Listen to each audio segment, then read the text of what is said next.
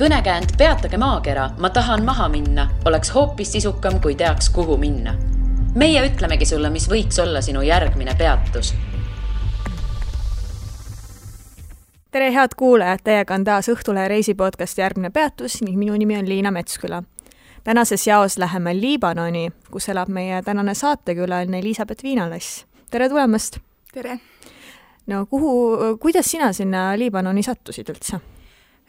Ma alguses läksin sinna vabatahtlikuks, et kolisin ühte lõunapoolsemasse linna, läksin ühe Belgia MTÜ kaudu, kes siis koha peal koordineeris projekti ja asusin elama seal, tegelikult mina ei asunud elama sinna pagulaskeskusesse, aga sinna lähedal ühte korterisse, aga siis käisin tunde andmas siis pagulaskeskuses, kus enamik selle pagulaskeskuse inimesed tulid kõik Süüriast ühest linnast ja olid omavahel tuttavad ja paljud neist lastest ei käinud tegelikult üldse nagu sellises ametlikus koolis, et osadel polnud see võimalik sellepärast, et neil polnud pabereid, eks nad olid riigis illegaalselt, teised lihtsalt, et koolis ei olnud piisavalt kohti, sest et lapsi on palju, seal on lisaks Süüria pagulastele on ka Palestiina pagulased ja siis koolis on tihtipeale ära jaotatud, et näiteks hommikul on koolis siis Liibanoni lapsed, päeval on Palestiina lapsed ja õhtul Süüria lapsed, et kõiki neid ära mahutada sinna, et teinekord ei õnnestu.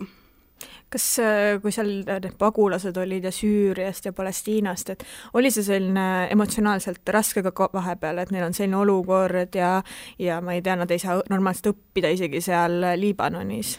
Jaa, kindlasti, sest et juba see keskus, kus nad elasid, et see oli selline pooleli jäänud ülikoolihoone, millel välisviimistlus puudus täielikult, aknaklaase polnud ees ja elektrijuhtmed kõik rippusid akendest välja ja maja ümber, et see nägi üsna hirmus välja tegelikult, et ja kõigil peredel oli kasutada ainult selline pisike, no ilmselt siis klassiruum, et mis need seal ülikoolihoones muud said olla.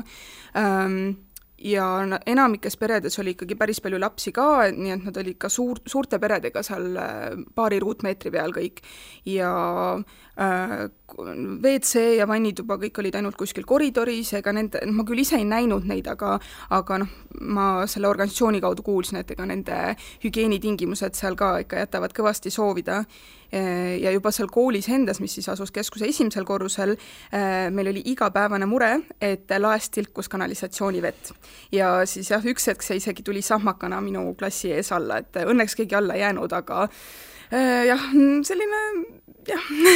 Ma arvan, tol hetkel lihtsalt hoiad peaga, kätega peas kinni, aga praegu on natuke naljakas tagasi mõelda võib-olla sellele, et selline asi juhtub. Jah, see on nagu, ma tunnen, et kogu see Liibanoni kogemus tegelikult on natuke selline nagu, mis see sõna ongi, mitte naeru, vaid absurdne. Jah. Okay. Et nagu ei teagi, kas naerda või nutta selle olukorra üle, et nagu kohati lihtsalt nii palju asju juhtub, et sa nagu ei usu, et see üldse kõik saab võimalik olla, et see tõesti siis juba ajab naerma, et nagu jälle midagi juhtus, et nagu aitab nagu reaalselt. Kas sa võib-olla tood neid näiteid, mis osas absurdne, et mis on veel juhtunud peale selle sama kanalisatsiooni vee? Jah, no nüüd viimasel ajal siis, no ilmselt paljud inimesed on kuulnud, et 4. augustil 2020 toimus Liibanoni sadamas, Beiruti sadamas meeletu ammooniumnitraadi plahvatus, mis siis tappis suure hulga inimesi, jättis haavatuks palju ja siis hävitas ka suure osa linnast või vähemalt tegi suuri kahjustusi. Ja siis pärast seda plahvatust, see juba esiteks, et seal 2700 tonni ammooniumnitraati seal sadamas, mis asub täiesti nagu seal lähedal, kus nii palju inimesi elab, et see oli seal ladustatud ja 6 aastat oli see seal vähemalt. Et juba see on nagu, et kuidas see võimalik on. Aga siis 6 aega hiljem seal samas tuli suur tulekahju. Et mul see ka jälle rõdult paistis otse, selline paks tume suits. Ma küll ise olin parasjagu tööl, aga ma helistasin elukaaslasele, kes oli kodus, ta läks rõdul vaatama ja näitas mulle nagu live chatis, et videoga, et mis seal toimub. Ja siis ma käskisin tal kohe endale autoga järele tulla ja me sõitsime teise linna, et tema sugulaste juurde ööseks, et ma ei olnud nõus sinna enam jäämast, et kes teab, mis seekord õhku lendab seal. Ja siis pärast seda suurt tulekahju, siis esiteks, see küll mingi 2 päevaga umbes kustutati ära, aga veel nädal või isegi rohkem see ikka seal suitses, et kogu aeg see hais tuli meile akendest sisse. Ja siis nagu sellele järgnevatel nädalatel peaaegu mitte iga päev, aga ikka iga paari päeva tagant midagi jälle kuskil põles. Ja nagu päris suured tulekahjud, et see tundus nagu lihtsalt, kuidas see võimalik on. Ja nüüd vist, ma ei mäleta, kas see oli eelmisel või üle-eelmisel nädalal, olid seal veel 2 mingit väiksemat plahvatust, ja ka inimesed said surma. Et need olid nagu mingid, ma ei tea, kas nad panid endale mingid seda gaasi kuskile varusid, sest et kuna hinnad tõusevad, siis inimesed üritavad endal nagu varuda mingeid asju või oli seal mingit bensiini või diislit, keegi kuskile pani kõrval ja siis see kuidagi moodi plahvatas. Et need asjaolud on kogu aeg segased, sest et ilmselt seal on ikkagi nagu kellegi kuri käsi mängus, et need ei juhtu niisama lihtsalt, et nagu sellel ei ole mingeid tõendeid, aga ilmselt need ikka, eriti kui nagu niimoodi järjest kogu aeg asjad juhtuvad, siis see nagu tundub üsna ebatõenäoline, et kõik need lihtsalt on õnnetused, aga mine sa tea, et Mis sa pead silmas sellega, et kellegi kuri käsi mängus? Kas sa pead silmas, et kellegi on mingid vaenlased või on mingisugused ma ei tea, terroriorganisatsioonid või igaühel on eraldi mingisugune vaenlane või? Eks seal ole igasuguseid erinevaid asju, et põhimõtteliselt riik ise juba, ehk siis see on nagu jaotatud kristlaste, sunni-moslemite ja šiia-moslemite vahel, et seal on alati president on siis kristlane, peaminister on sunni-moslem ja minu meelest vist parlamendi spiiker äkki on šiia-moslem, ma võin sellega nüüd eksida, aga umbes midagi niimoodi on see jaotus. Ja põhimõtteliselt see poliitiline ladvik on kõik sügavalt korrumpeerunud, et nüüd selle aasta jooksul on juba 3 peaministrit tagasi astunud, et viimane peaminister sai ametis olla vähem kui 6 aega, ja ta põhimõtteliselt ametisse pandi ka ainult sellepärast, et kui siis Prantsuse president Macron käis paar päeva pärast seda 4. augusti plahvatust Liibanonis, siis ta nagu üritas, et ikkagi mingeid reforme nüüd hakkaks Liibanoni valitsus läbi viima ja et niimoodi ei saa see olukord jätkuda, et kogu see plahvatus tegelikult nagu sellele eelnes valitsuse vastased meeleavaldused, mis algasid 2019. aasta oktoobris, et nüüd just sai nagu aasta ja oli nagu seal sadamas ka selline nagu meeleavaldus uuesti, et seda nagu esimest aastapäeva sellel revolutsioonil siis nagu meeles pidada.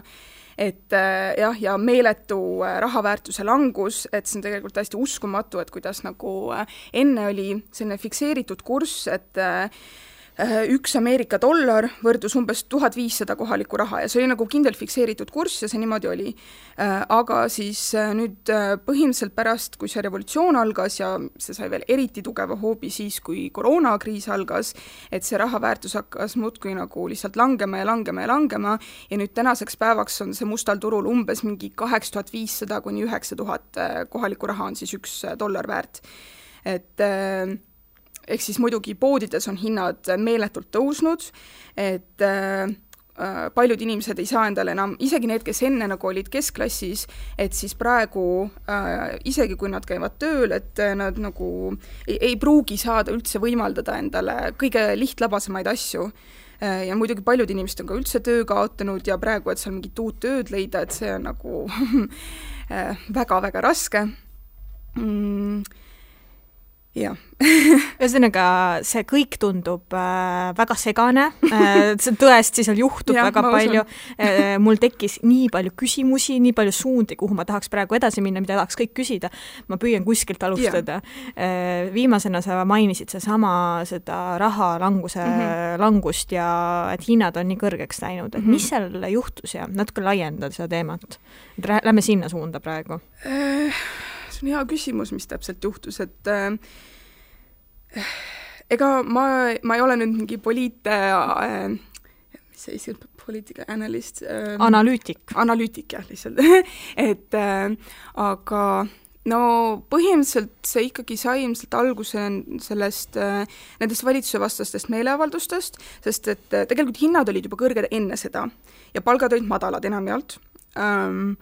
Ja siis põhimõtteliselt miks üldse inimesed nii nagu vihaseks said ja meelt avaldama läksid, siis peamine põhjus tegelikult oli see, et nad tahtsid WhatsAppi maksustada. WhatsApp Eestis ei ole väga levinud vist, aga seal see on nagu kõige populaarsem selline suhtlusviis, et meil vist pigem kasutatakse Messengeri või midagi sellist. Aga jah, et kuna seal on nagu tavalist kõneoperaatorit või kõnepaketti kasutades helistamine kallis, et siis inimesed nagu kasutasid siis ostsid omal selle internetipaketi ja siis said seal nagu WhatsAppi kaudu siis sõnumeid saata ja helistada. Ja siis, et kui nüüd valitsus tahtis nagu seda ka maksustada, et siis inimesed said lihtsalt nii vihased, et nagu aitab küll sellest jamast, et nagunii juba, et bensiin ja tubakatooted, neid ka kõiki veel kallimaks muuta. Ja siis põhimõtteliselt selle koroonakriisi saabudes, siis lihtsalt paljud ärid läksid pankrotti ja see kõik nagu põhjustas, et need või tegelikult see vist tuli veel ka sellest, et Liibanon on vist, ma ei ole küll, kas ta on 3. kohal, aga igatahes väga suure maksuvõlaga riik. Et siis nad nagu üritasid ka IMF-iga selle mis see eesti keeles on, ma ei teagi, rahvusvaheline IMF, mis on International Monetary Fund. Aga ma ei tea, ma mõtlen ikka mingi finantsorganisatsioon, ta ei ole eesti keeles, ma ei ole päris kindel ka. Ei ole ka päris kindel, igatahes siis nagu nendega üritasid läbi rääkida, et sealt saaks veel mingit nagu rahalist abi, aga kuna nad ei olnud nagu, see valitsus siis ei olnud valmis ikkagi mingeid reforme läbi viima, siis IMF keeldus sellest ja seal on nii palju erinevaid põhjuseid seal kõigel, et mis see nüüd täpselt kõike seda põhjustas, ongi väga raske öelda, et ma arvan, et mitmed asjad tulid nagu kokku lihtsalt, et ja muidugi see koroona andis väga kõva põntsu. Aga räägime siis sellest samast asjast sellel tasemel, mis sinu ja elukaaslasega toimus, et kuidas teil läks ja kuidas te sellest välja tulite? Ütleme, et ma kõigepealt läksin Liibanoni vist natuke liiga suure hurraaga, et kui ma sinna tagasi läksin nagu pärast seda oma vabatahtlikku kogemust, et osad need teised vabatahtlikud läksid ka tagasi ja rääkisid, et oi, et seal on üsna lihtne tegelikult sellist mingit kuskil rahvusvahelise abiorganisatsioonis tööd leida ja siis kuna ma olin oma selles töökohas, kus ma Eestis olin enne olnud, olin juba lahkunud, et siis mõtlesin, et okei, et mis mul kaotada on, et lähen siis proovin ka. Et ilmselgelt mul see nii kergelt ei läinud, et mul küll õnnestus lõpuks leida töö inglise keele õpetajana ühes MTÜs, mille kaudu ma siis sain Süüria ja Palestiina lapsi õpetada, aga sellega nagu tihtipeale nagu kuskil lõunamaades on ju, et jäävad asjad venima ja mul hakkas juba raha otsa saama, nii et siis mul tuli ikka midagi juurde ka leida, et siis ma elukaaslase tuttava kaudu sain tööle ühte Mereani restorani, või see oli selline rohkem nagu baar või ööklubi, aga siis nagu alguses natuke siis süüa pakuti ka. Et ega mulle tegelikult seal töötamine ei meeldinud, aga raha oli kuskilt vaja saada. Ja mu elukaaslane ise töötas samal ajal ühes Eestis vist, nüüd on vist Balti jaama turul müüakse bubble tea'd, mis on selline mingi mullitee vist. Ma olen ainult kuulnud sellest, aga ei ole proovinud. Ja igatahes siis ta töötas seal ja siis jaanuaris mul oli vaja viisat pikendada ja ühtlasi mul juba sellest baaritööst oli villand ka, nii et ma siis tulin sealt ära ja läksin paariks päevaks Küprosele ja siis, kui ma sealt tagasi tulin, siis ma natuke aega üritasin online inglise keele tunde anda hiinlastele, aga see nagu ka ei võtnud väga vedu ja siis hakkas koroona peale ja siis põhimõtteliselt ehk siis veebruari lõpu, ütleme märtsist kuni umbes nii augusti lõpuni, ega mul tööd ei olnudki, nii et mul Eestis on õnneks korter, mida ma välja üürin, et siis sealt natuke nagu tiksus raha, aga sellega oli ka probleem, et seda raha ma niisama kätte ei saanud, sest et kuna see rahaväärtus langes ja ametlik kurss jäi ikka endiselt selle 1500 peale, siis ma lihtsalt oleksin kaotanud nagu väga suure summa raha, kui ma oleksin seda hakanud sealt välja võtma, et siis ta mul lihtsalt kogunes sinna vaikselt, aga mu elukaaslane õnneks käis sellel ajal tööl edasi, et siis mingit raha ikkagi oli, aga priisata mitte. Ja siis selle koroona ajal ma küll üritasin natuke kuskile MTÜ-desse otsida või alguses ma muidugi lootsin seda ka, et see ikka saab varsti läbi, et siis mul on need õpetamise töö tuleb tagasi, aga nagu näha, siis kestab see koroona siiamaani. Aga ja siis üks hetk tuli ka elukaaslane töölt ära, sest et lihtsalt selle inflatsiooni tõttu ta palganumber läks lihtsalt nii väikseks ja ta käis seal 6 päeva nädalas, et see ja pikad tunnid, et see tundus lihtsalt mõttetu, et bensiinikulu, et sinna sõita ja koha peal peab süüa ka ostma, et siis kuna ta on tegelenud 10 aastat juba allveekalapüügiga, ja seda ta väga armastab, siis ta otsustas, et ta hakkab hoopis kala püüdmas käima ja siis seda maha müüma. Et seda ta teeb nüüd praegu siiamaani ja ega sealt muidugi mingit sellist täiskuupalka ei tule, aga midagi siiski. Ja siis mul endal nüüd lõpuks ometi, ma jaanuaris kandideerisin ühte MTÜ-sse tööle, aga siis algus ma ei saanud sinna, aga nüüd augusti lõpus helistati mulle sealt ja küsiti, et kas ma olen endiselt huvitatud ja siis ma juba järgmisel päeval alustasingi, et lõpuks ometi mul nüüd on õnnestunud saada see töö, mille pärast ma sinna Liibanoni läksin ja ma enne olen tegelikult veel ka Palestiinas elanud pool aastat ja olnud vabatahtlik seal.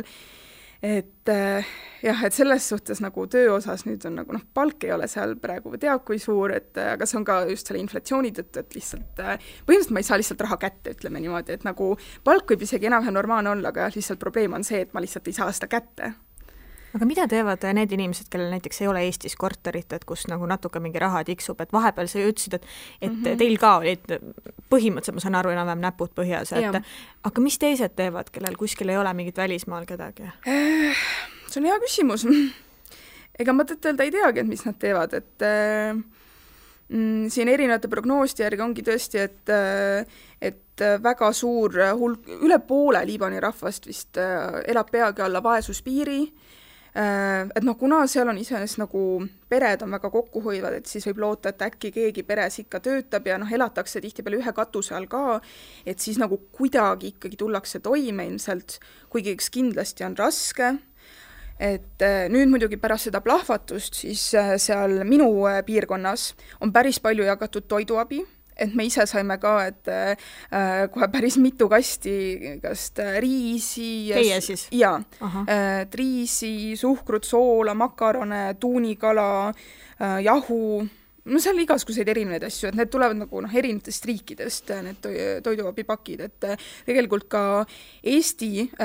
Eesti pagulasabi ja MTÜ Mondo kogunesid siis Eestis raha nende plahvatusohvrite abistamiseks ja siis ilmselt koha peal, et kuna Eestis pole ilmselt mõtet hakata neid toidupakke saatma, et siis nad lihtsalt saatsid oma partnerorganisatsioonile koha peal raha ja siis nemad siis ostsid koha peal toiduaineid ja siis jagasid neid toidupakke laiali.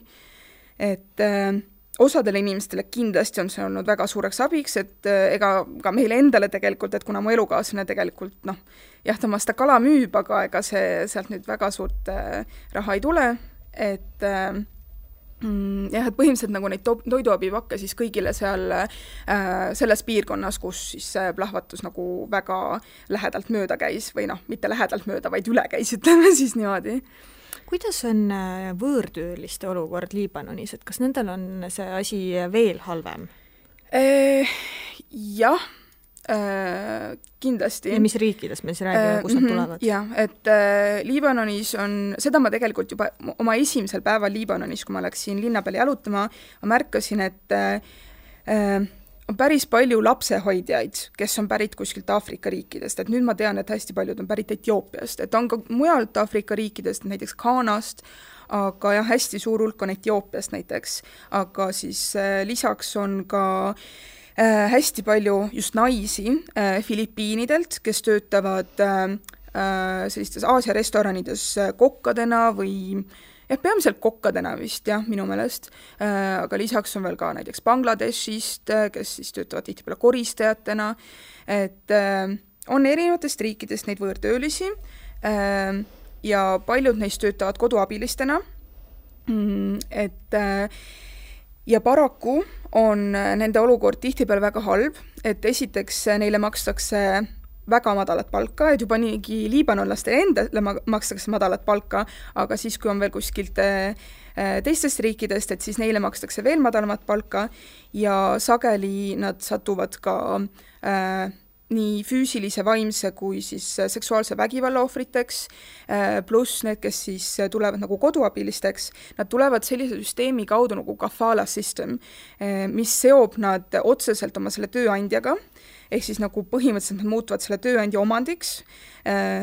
Tihtipeale see tööandja siis võtab nende dokumendid ära ja nad on nagu põhimõtteliselt nagu orjad, et sageli juhtub niimoodi, et nad peavad tegema väga palju ületunde, mis on kindlasti tasustamata, teinekord neile üldse ei maksta palka, eriti nüüd selle koroona ajal, kui inimestel, ka Liibanoni inimestel on raske.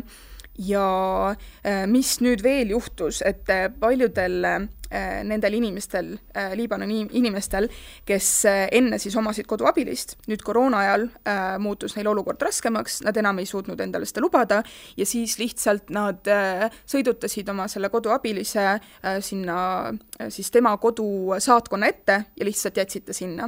Ja siis meedias ka levisid pildid, kuidas siis need näiteks Etioopia saatkonna ees siis need endised koduabilised magasid siis õues madratsite peal ja ei aidanud see nende saatkond neid kuidagi ja siis nende endised tööandjad lihtsalt põhimõtteliselt viskasid nad sinna maha nagu prügi, et jah, nende olukord ei ole kiita. Mis neist siis sai, et siiamaani on seal saatkonna ees või ikkagi keegi kuskil pidi aitama ometi? No lõpuks ikkagi vist see saatkond siis, kui lennujaam avati, kuidagi moodi nagu ikkagi mingid need lendude peale neid, vähemalt osad neist pandi ja saadeti koju, aga see muidugi ei garanteerinud seda, et nad saaksid ka oma palga kätte, et tihtipeale nad läksid koju tagasi ilma, et nad oleksid oma eelmise, ma ei tea, näiteks 7 kuu palga üldse kätte saanud. Et näiteks see organisatsioon siis, kus mina töötan praegu, et nemad ka tegelevad nagu sellise lobitööga, ehk siis üritavad suhelda erinevate valitsusasutustega, ka nende nende saatkondadega, kust siis need võõrtöölised tulevad, et nagu sundida neid vastutust võtma ja ka nagu seaduse muudatusi sisse viima, et neil oleksid võrdsed õigused teiste inimestega, kes Liibanonis töötavad. Ja et neil oleks ka võimalik, näiteks praegu me tegeleme sellega, et seada püsti selline nagu mehhanism, mille kaudu neil on võimalik ka siis, kui nad on riigist lahkunud, neil on endiselt võimalik pöörduda sinnapoole ja nõuda oma palga äramaksmist, et kui nad on nagu riigist lahkunud juba. Ja. Kas sind koheldakse ka paremini, sest sa oled Euroopas, oled seda tajunud? Jaa, selles suhtes, et kindlasti mul on selline nagu white privilege seal, et kas või ka mingite ametivõimudega suheldes, et mul on ka ette tulnud, eriti nüüd näiteks selle koroona ajal, et ma olin päris pikalt üle oma viisa aja ja mul ei tehtud isegi trahvi. Samas kui tihtipeale need võõrtöölised, nemad esiteks nad saadetakse kuskile arestimajja ja siis sunnitakse neid maksma mingit suurt trahvisummat, mille jaoks neil ilmselgelt raha ei ole. Et selles suhtes, et muidugi ma olen õnnelik, et mind kuskile arestimajja ei ole saadetud, aga selles suhtes, et jah, mul on kindlasti selline white privilege seal. Kui suur osa on ühiskonnas või kui suur osa on religioonil?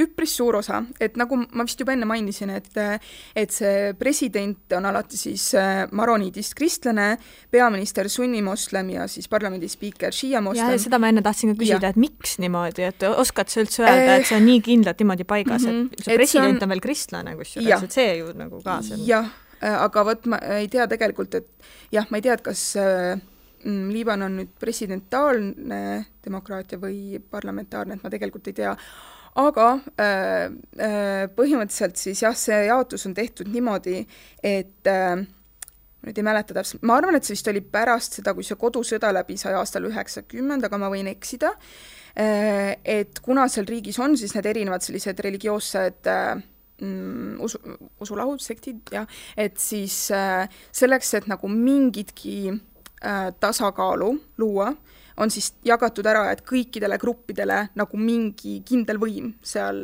valitsuses. Ja tegelikult näiteks rahvaloendust ei ole riigis korraldatud minu meelest kuskil nii aastast 1930. Ja selle põhjus on ka põhimõtteliselt see, et ilmselt moslemite arv riigis on tegelikult kõvasti kasvanud ja eriti siis kristlased ei ole huvitatud sellest, et nagu nende arv oleks siis nagu statistikas näha, et see on vähenenud, sest et siis neil kahaneks kindlasti see mõjuvõim seal riigis.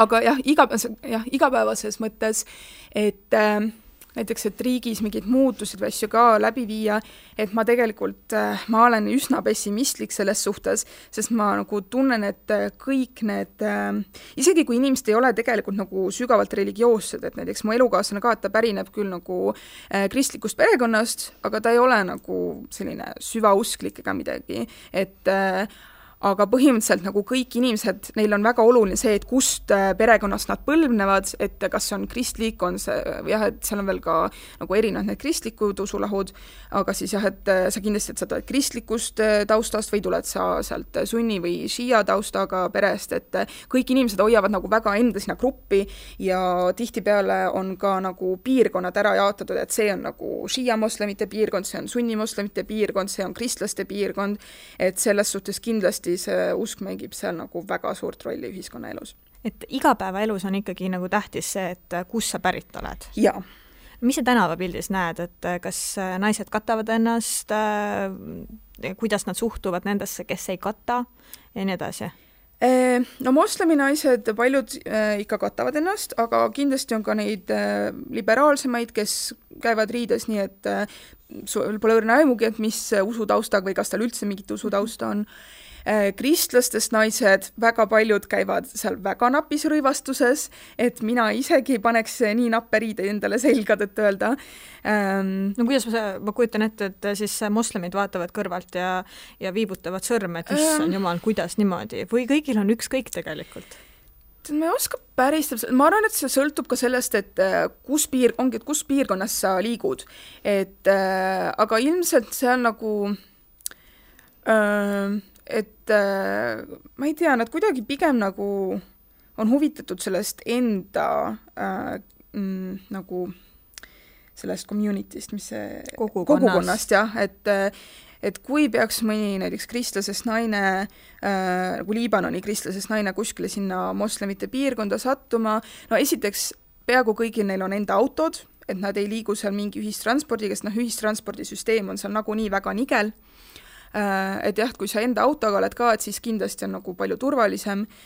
Kas ühistranspordiga inimesed ei sõida? Mina küll tulin täna trammiga tööle. Jaa, lihtsalt seal põhimõtteliselt ei ole ühistransporti.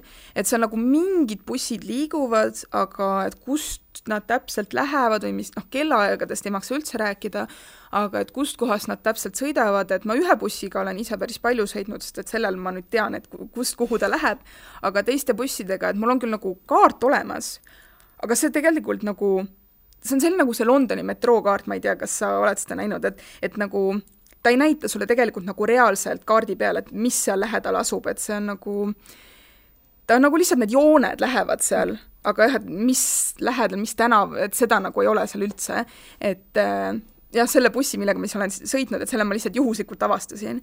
Ja muidu on seal nagu kõige tüüpilisem selline ühistransport, on jagatud takso või mida koha peal kutsutakse serviis. Et sellega sa lihtsalt seisad tee ääres ja kui sa näed mõnda punase numbrimärgiga autot, siis sa tead, et see on see serviis ja siis annad märku, et tahad sinna peale minna, siis sa küsid, või ütled sellele juhile, et kus sa tahad minna ja kui ta läheb selles suunas, siis ta võtab su peale, kui ta läheb kuskile mujale, siis ta ei võta sind peale ja siis nagu sinna võivad vahepeal teised inimesed ka tulla, et siis jah, see on nagu kõige sellisem tõhusam ühistranspordi võimalus seal. Kas see süsteem on ohutu, sest sa tegelikult istud täiesti suvalisse autosse? No üldiselt on see ohutu, et ma tegelikult ei tea nagu ühtki sellist juhtumit, kus nagu midagi väga tõsist oleks juhtunud, et aga samas eriti näiteks suvis, kui ma alguses läksin, nüüd ma tunnen ennast kuidagi nagu selliselt, et löön rusikaga laua peale ja et vii mind sinna ja nagu, ma räägin nüüd natuke rohkem mingeid araabiakeelseid sõnu ka, et see kindlasti ka aitab, et enne nagu eelmisel aastal, kui ma läksin sinna, siis ma olin ikka väga turist ja siis kui veel suvel sellises napis rõivastuses ka, et siis ma tegelikult ei tundnud ennast nagu kõige kindlamalt seal. Aga nüüd nagu päeva ajal mul ei ole nagu probleemi selle serviisiga sõitmisega, aga samas, kui ma näiteks tahaksin õhtul mingite tuttavatega kokku saada ja siis sealt vaja koju saada, et siis ma nagu pigem ei taha selle peale minna, et jah, tõesti, et nagu üldiselt ei ole nagu mingeid selliseid tõsiseid juhtumeid olnud, aga ikkagi jah, see kuidagi nagu ma ei tea, ma tean, et paljud välismaalased sõidavad ja neil pole nagu mingit muret ja kui ma nendega räägin, et kas nad tunnevad ennast ebaturvaliselt või mitte, siis nagu neil on kõigile, et ei, kõik on okei. Et ma ei tea, võib-olla mina olen see, kes nagu natuke üle muretseb, et no põhimõtteliselt seal on ka näiteks Uber olemas, et see nagu tegelikult on ilmselt veidike turvalisem, et kuna sul ikkagi seal mobiiliäpi kaudu ja kõik on nagu näha, et aga noh, kõige mugavam on siiski, kui sul on enda auto, aga samas seal on liiklusummikud nii suured, et seal istuda, et see võtab sul tunde ja tunde kuskile jõuda tegelikult, et me mitu korda oleme maininud sinu elukaaslast. Kuidas te tutvusite? Rannas. Rannas, okei. Et mis tegelikult ei ole väga üllatav, sest et kuna ta on selline suur kalamees, et siis ta suurem osa ajast veedabki seal kuskil rannas. Aga jah, et olin sellises linnas nagu Byblos, mis on tegelikult mu lemmiklinn Liibanonis, et võrreldes teiste kohtadega on see kuidagi hoopis sellisem nagu puhtam ja korras hoitum ja selline pigem kujutad ette, et sa oled kuskil ilmselt Lõuna-Euroopas, näiteks mõnes kuurortlinnas võib-olla, kuigi ega ma tegelikult väga palju ei ole Lõuna-Euroopa kuurortlinnades käinud, nii et võib-olla see võrdlus on jah, liiga meelevaldne, aga jah, nagu selline puhtam ja korralikum, et jah, et seal rannas kohtusime. Kas see on selline tavaline asi, et noored saavad rannas kokku ja tutvuvad seal või kuidas üldse kaks Liibanoni noort leiavad üksteist ja ma ei tea, hakkavad käima? Kuidas see juhtub? Ma arvan, et tegelikult väga suures plaanis on see ikkagi nagu eriti kristlaste hulgas kindlasti sarnane sellele, nagu meilgi siin on, et kuidas üldse tänapäeval see käib? Ma ei tea, ma olen Tinderist nii palju kuulnud. Jah, vot, seal on ka Tinder tegelikult. Päriselt, jah. Ma tegelikult isegi siis, kui ma alguses Liibani läksin, siis ma isegi korra nagu vaatasin, et mis seis seal Tinderis on. Mis seis siis on? Ma ei tea, ma ei tahtnud nagu kellegagi eriti kokku saada. A miks? Ma ei tea, ma lihtsalt ei olnud huvitatud. Et see tegelikult, et ma selle oma praeguse elukaaslasega nagu nüüd juba üle aasta koos olen olnud, see tuli tegelikult nii ootamatult ja ma ei otsinud seda üldse ja ma ei tea, see lihtsalt tuli nii nagu juhuse läbi.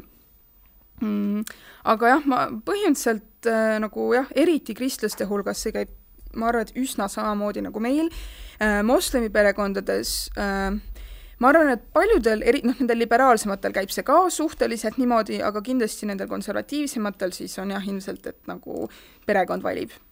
Aga ma nagu nüüd viimasel ajal ma olen selliste konservatiivsemate moslemi perekondadega üldse kokku puutunud, et ainult sellel ajal, kui ma siis seal Saidas, kus ma siis vabatahtlik olin, seal, aga nemad olid süürlased muidugi, aga vahet pole, et seal tuli ka ette selliseid põhimõtteliselt lapsabielusid.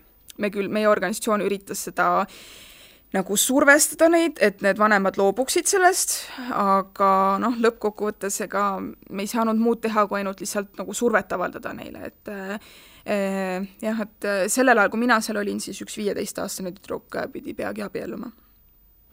Ma ikkagi küsin elukaaslase temaatikal veel, et on teil olnud suhtes selliseid kultuurilisi kokkupõrkeid, kus üks oma Põhja-Euroopa loogikaga mõtleb ühtemoodi ja teine Liibanoni loogikaga teistmoodi?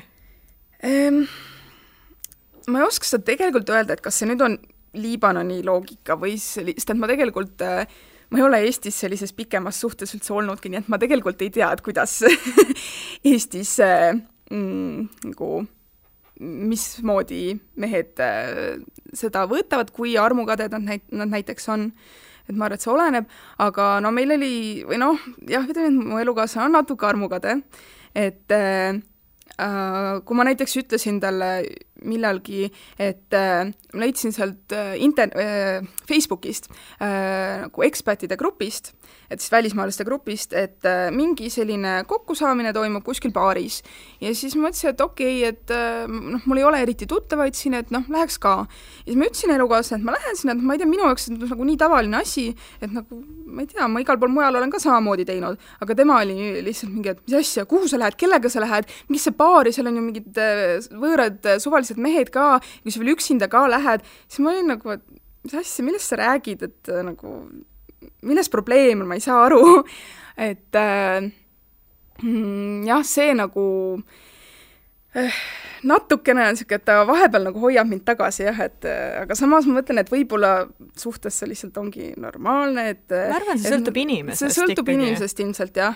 Et mina olen nagu selline, kes ilmselt astub igasugustest reeglitest ja asjadest üle ja teen lihtsalt seda, mis mul pähe tuleb, et ma arvan, et tegelikult ma võin ka olla paljude eestlaste jaoks natuke selline, et issand, et see on küll veits imelik inimene. Et jah, ma võib-olla ei paneks seda kindlalt nagu selle Liibanoni tausta arvele. Siis mõtlen, kas midagi on veel olnud. No ma ei tea, stiilis mingi, et sina tahaks koju vaipa, tema ei taha koju vaipa, no ma ei tea, see on täiesti selline suvaline näide. Jah, ei sellist asja nagu ei ole, et me nagu kuidagi, hetkel, kuna meil raha väga palju ei ole, et siis ei saagi väga midagi disainida seal kodus, jah, kuigi nii palju, kui me oleme rääkinud, siis tegelikult meil on pigem, ma arvaks, et üsna selline ühesugune arusaam, et milline meie tulevikukodu võiks välja näha. Millega võib-olla natuke rohkem oma probleem on see, et põhimõtteliselt, kuna tema ema on olnud kogu aeg selline koduperenaine, et siis ta on harjunud sellega, et ema teeb kõik asjad ette taha ära kodus ja tema ei pea mitte midagi tegema. Ehk siis põhimõtteliselt jah, nagu kogu aeg pidin mina süüa tegema ja nõusid pesema, nõusid tema ei pesnud üldse. Et ma mõtlesin, okei, et sellega nagu tulevikus siin Eestis ostame nõudepesumasina, et nagu selle probleemi saab lahendada. Aga süüa ikka võiks nagu natuke aidata teha, et ta küll siis, kui ta oma seda kala püüab, et siis ta seda kala valmistab või kalmaare või midagi sellist, neid mereainde, mis ta püüab. Aga jah, ütleme nii, et kõige rohkem nagu jah, selliste kodupidamise asjadega natukene nagu on, et ta nagu muidu võib koristada, aga jah, et just selle söögi tegemise kõigega, ta ütleb, et ta ei oska. Aga ta saab õppida, aga põhimõtteliselt nüüd, et kuna ta vanemad läksid lahku, siis ja kuna ema ei olnud nagu kunagi tööl käinud, siis ema kolis ka meie juurde. Ja, et aga ma ei saa midagi öelda selle peale, iseenesest ta ema on tegelikult nagu väga tore, aga me ei räägi ühte keelt. Nii et see on natuke mure. Ja siis nüüd praegu siis ta ema teeb meil süüa ja koristab, et ühest küljest mulle sobib, sest et ma ei viitsi tegelikult ise kogu aeg kokata, aga teisest küljest nagu ma ikka tunnen, et tulevikus nagu mu elukaaslane ikka peaks ennast kokku võtma, et natukene ikka söögi tegemisel abiks ka olema, et kas või, ma ei tea, lõikama mingeid köögivilju mulle valmis, et ma saaks neid praadida või midagi teha. No mul tekkis kohe mitu küsimust, ma alustan sellest, et kui sa näiteks ütled talle, et kallis, palun tule mulle appi, mis ta ütleb? Mis probleem on, või nagu mis ta nagu vastab sulle, kui sa ütled, et tule palun lõigu need porgandid ära? Üldiselt ta lihtsalt ütleb, et ta ei viitsi. Aga kui ma ikka väga peale käin, siis ta tavaliselt ikka tuleb. Et jah, selle kallal on vaja tööd teha. Nii, ja siis muidugi ämmajas, see on, alati räägitakse, et see on paras nuhtlus. Et kuidas siis on? Sinu õnneks keegi siin araabiakeelsetest seda kuulata ei saa, et kuidas siis on, kuidas te lahendate seda olukorda seal? No põhimõtteliselt, kuna nüüd mu elukaaslase vend elab ka samas majas, aga alumisel korrusel, et siis nüüd see ema on nagu siis tihtipeale ka hoopis rohkem seal venna juures, et meil on natuke rohkem privaatsust, et kuna meil tegelikult on nagu ainult üks tuba ka, nii et siis nagu... Muidu olite kolmekesi ühes toas või? Jah, et tema magas siis diivani peal. Jah, et asi on kaugel ideaalsest. Ja mul on sellega tegelikult nagu raske harjuda ka, et kuna ma siin nüüd 2 aastat, kui ma Eestis olin, siis ma siin harjusin väga sellise mugava eluga ära ja et sain kõik endale lubada põhimõtteliselt, et siis jah, selles mõttes on nagu väga raske, aga ma saan aru, et kui ma nüüd praegu ikkagi sinna tagasi lähen ja seda ma olen otsustanud teha, et noh, vähemalt mõneks aastaks või ütleme, võtame niimoodi rahulikult, et esialgu vähemalt aastaks ja siis vaatab edasi, et siis noh, mul ei ole mõtet nagu minna sinna ja siis hakata lihtsalt vinguma, et kuidas kõik on nagu halvasti ja ei ole nii nagu Eestis, no see ei olegi Eestis, seal ei saagi olla asjad nii nagu Eestis. Et lihtsalt tuleb võtta asju nii nagu on, et lihtsalt minu õnneks seda ema on tegelikult nagu väga meeldiv. Et ma lasen tal siis praegu toimetada, et ongi täpselt, kuna ma ütlen, et ma nagu ei viitsi ise kogu aeg kokata ka ja seal on tegelikult esiteks mingid valmis toidud või kuskilt restoranist või kuskilt osta, et see on kallis ja poes näiteks selliseid poolfabrikaate põhimõtteliselt, et ei ole, et nagu Eestis, et ostate lihtsalt kuskil, ma ei tea, ahjus või mikroonaahjus soojaks, selliseid asju nagu põhimõtteliselt üldse ei ole, nii et sa pead kõike nagu nullist alustama, et kui sa seda ikka iga päev pead tegema, siis minu jaoks muutub see tüütuks. Aga mis pikemas perspektiivis emast saab, et kui ta ei ole kunagi tööl käinud, kas see tähendabki, et ta jääb kummagi oma poja juurde elama alatiseks? Tegelikult suure üllatusena mulle tuli, et siis mu elukaasa ema alustab täna tööd. Ilmselt siis on ta esimene töökoht terve elu jooksul. No võib-olla ta äkki noorena, aga see ei olnud ilmselt, ma arvan, mingi palgal nüüd töö, aga ma kindel ei ole. Igatahes jah, et ta kuskile hambaravikliinikusse läks nüüd siis põhimõtteliselt, et mitte otseselt koristajaks, aga midagi, et seal hoiab korras seda kliinik jah. Et see on tegelikult nagu väga tore, et ma arvan, et see tegelikult nagu aitab talle kaasa ka sellele, et ta nagu iseseisvaks saaks, et kui ta enne nagu oli kogu aeg siis oma abikaasast sõltuvuses, aga samas see, et ta omaette elamist hangiks, seda ma arvan, see on seal kuidagi üsna sellist asja nagu väga ei tehta.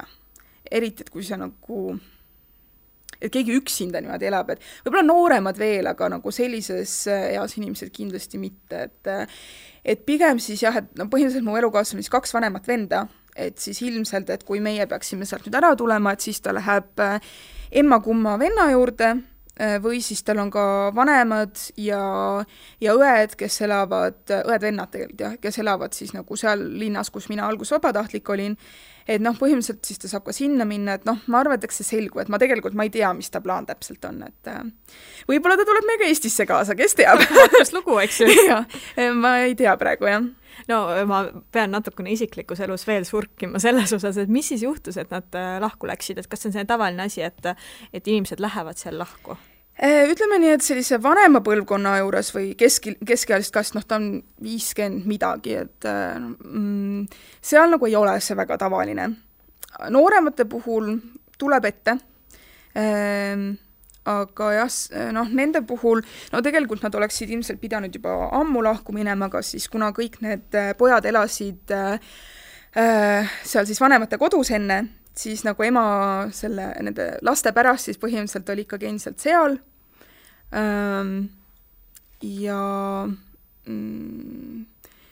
jah, ühesõnaga nüüd põhimõtteliselt siis mul nüüd läks jutulõng, et jah, pere pärast nagu oli seal ikkagi jah, aga nüüd siis otsustas, et aitab küll, et tegelikult nad kui siis mu elukaasa vanemad abielusid, siis ta ema oli ainult 17 ja esimene laps sündis vist juba siis, kui ta oli kas 18 või 19, et põhimõtteliselt see oli kodusõja aeg Liibanonis, 1975 kuni 1990 oli Liibanonis kodusõda, et sellel ajal ilmselt paljud asjad käisid üldse teistmoodi, et ma ei tea täpselt, et ma tean, et ta koolis käis, aga kuidas täpselt, et ma ei tea, kuidas selle sõja ajal sai koolis käia, et jah, ma arvan, et tolleaegne elu oli lihtsalt nagu väga teistsugune. Aga kas ühiskonnas siis vaadati viltu ka nüüd, et nad lahutasid või on ikkagi, et igaüks teeb, mis tahab nüüd juba? Ma arvan, et nende peres on see nagu okei. Kindlasti kõigi jaoks ei ole okei, aga jah, ma arvan, et nende jaoks nagu see ei ole probleem, et ma arvan, et ta pere toetas seda otsust ka, et ma ei ole uurinud selle kohta, et see on nagu ma tunnen, et pole väga minu asi küsida, aga mulle tundub küll jah, et pere pigem toetas seda otsust. Elisabeth, igal juhul ma tänan sind väga selle vestluse eest. Aitäh! Ja Järgmine peatus on eetris juba tuleval kolmapäeval. Kuula meid igal kolmapäeval Õhtulehest, SoundCloudist või iTunesist ja ära unusta meie podcasti tellida.